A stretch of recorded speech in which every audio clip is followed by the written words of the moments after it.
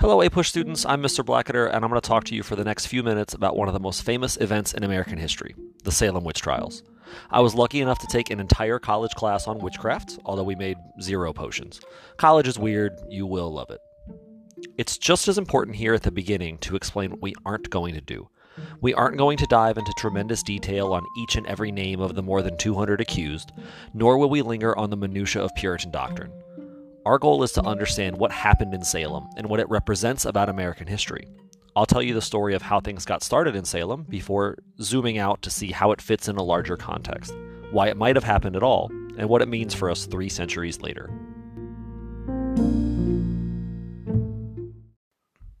Over 300 years ago, 24 people died in the throes of witch hysteria in and around Salem, Massachusetts.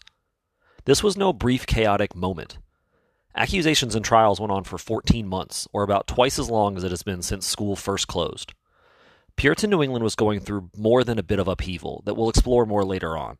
For now, suffice it to say that a deeply religious group of people were afraid for their economic, political, and spiritual lives. They were all too willing to see the devil around every corner.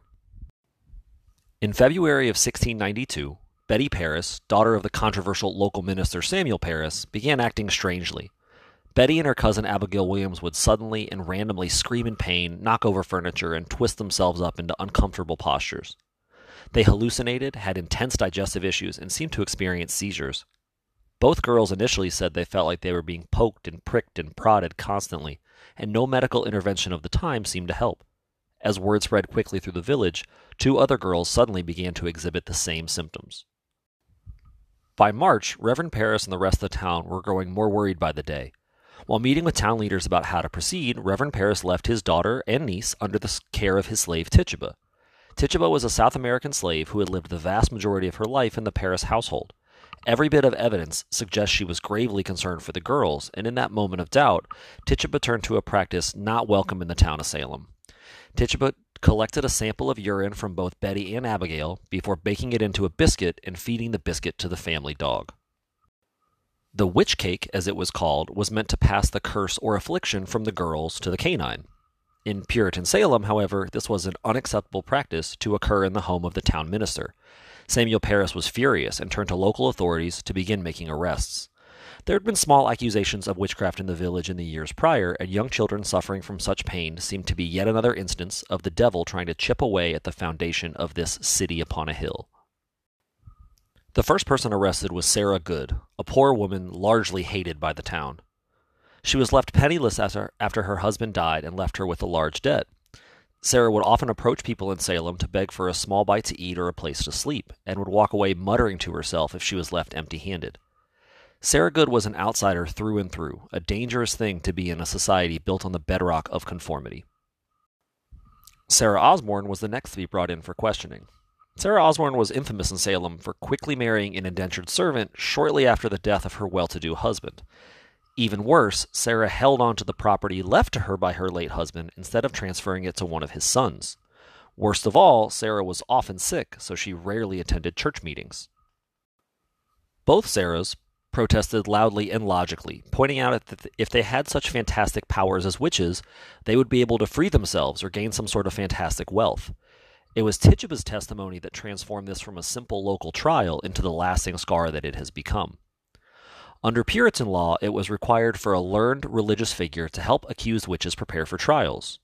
In the case of Tituba, Samuel Parris helped her prepare by beating her savagely the day prior. Furious that Tituba had turned to superstitious practices instead of the Lord, Reverend Parris certainly gave her something to worry about.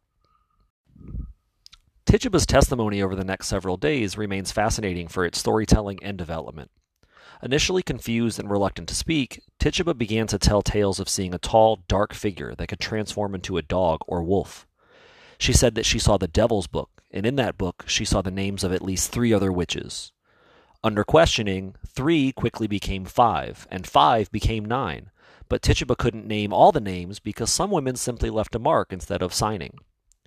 She had seen women fly around on sticks, and she knew that Sarah Good had signed a contract with the devil and could turn herself invisible.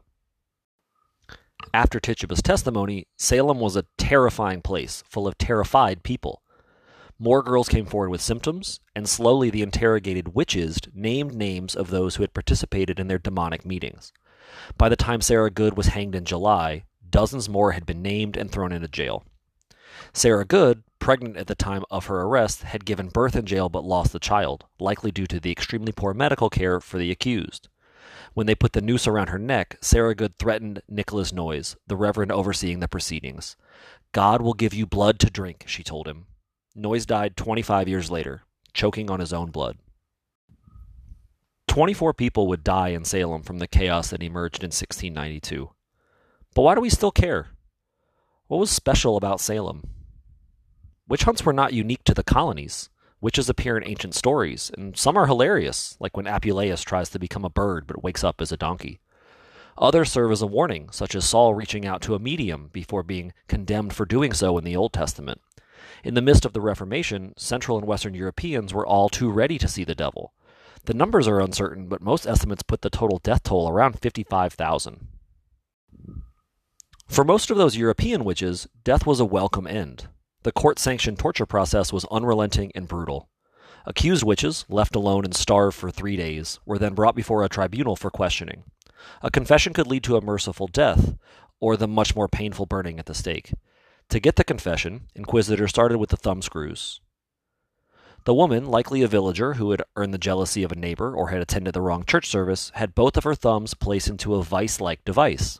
An incorrect answer, such as "I'm not guilty," led to the slow tightening of the vice until both thumbs were thoroughly crushed.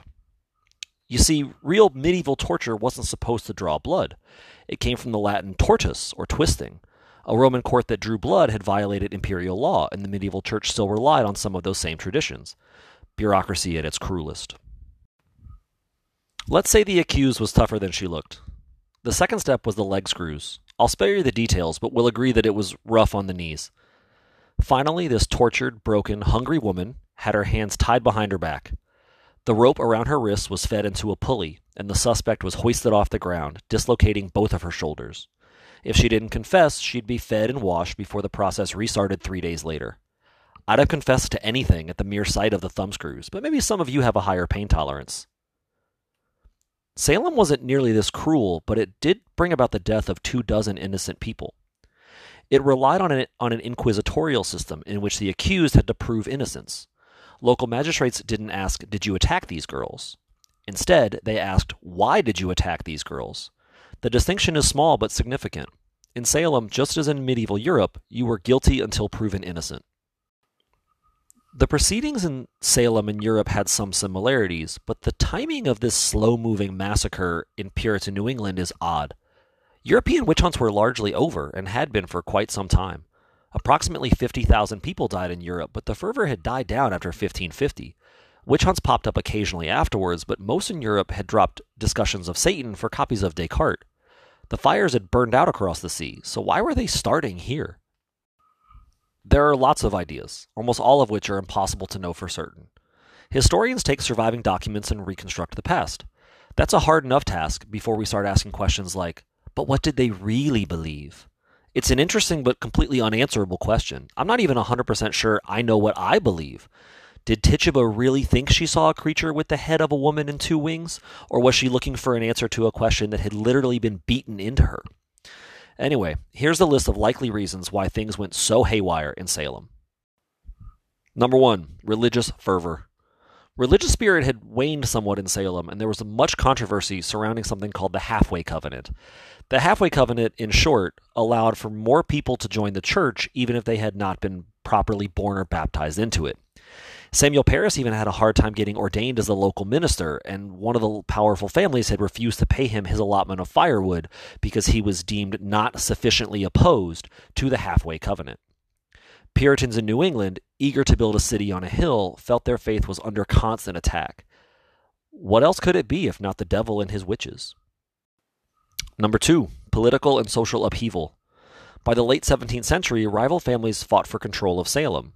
New England itself was already beginning to agitate for greater self-rule instead of British laws and regulations, and coastal Salem was well aware of both of those battles. Never underestimate the ability of petty local fights to turn into real, legitimate, lasting conflicts. Also, It's no accident that the frustrations felt in Salem were taken out overwhelmingly on poor women, already powerless to defend themselves from husbands or a legal system that assumed their guilt. Number 3, fungus. Folks in Salem ate a large quantity of rye, a particular type of grain that can play host to a fungus called ergot. Ergot contains chemicals that resemble LSD and can lead to an interesting list of symptoms, including seizures, hallucinations, digestive distress, and a sensation of your skin prickling. Sound familiar? Most of the afflicted girls were from the marshier side of town, where rye was more likely to carry ergot anyway. This may have played a more significant role than thought for quite some time. My preferred theory is that a handful of middle school-aged kids got a taste of power and didn't know exactly what to do with it. That might sound small compared to ancient medical systems and divine intervention, but anyone who doubts the cruelty of a middle schooler has not spent much time around a middle schooler. They're so mean. This is just how my eyebrows look. I should still be able to enjoy my Lunchable, Kelly.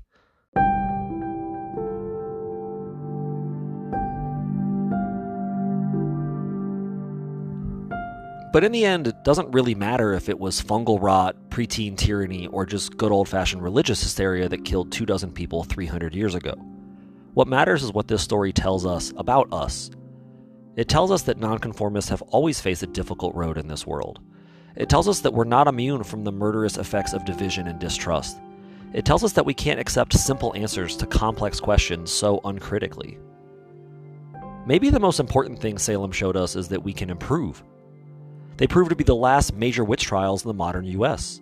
We came to adopt a judicial system that assumes innocence and leaned into the conclusions of the Enlightenment that evidence should be rational and reproducible, not what someone says in a courtroom while they shake and yell at the sky.